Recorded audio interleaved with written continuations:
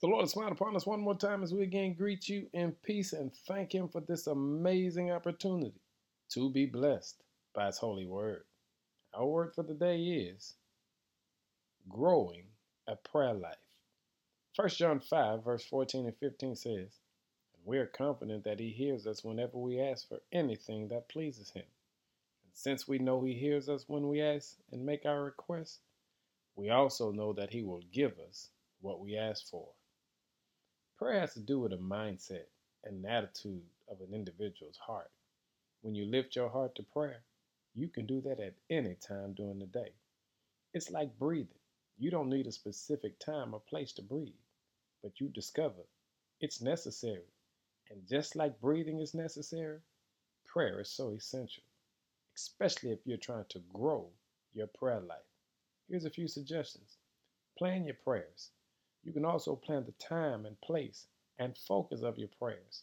In other words, on one day you can pray for your family, but not just pray for your family, pray for them individually, not in a generic way, but find members of the family that this is the day we're going to focus on praying for them. And then the next day you could pray for your church. And then the next day you can pray for your health or your finances. You get the picture. But you have a specific theme and focus for that prayer moment. And then you have a specific time and place where you're going to go to God in prayer. See, this helps to build, to grow your prayer life, to make prayer a natural habit, a first response in your life.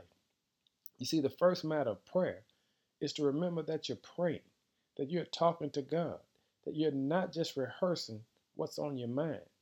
Pay attention to the meaningless repetition. Rid yourself of that. It's unfortunate that often we hear cliches in prayers. You don't have to have short prayers or you don't have to have long prayers. And you don't have to start your prayers the same way every time because prayer is personal. You don't start every conversation you have the same way. And so, why would you start your conversations with God the same way every time? Here's what I'm saying.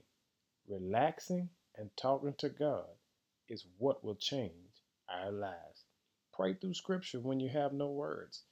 Scripture can literally give you what you want to say to the Lord.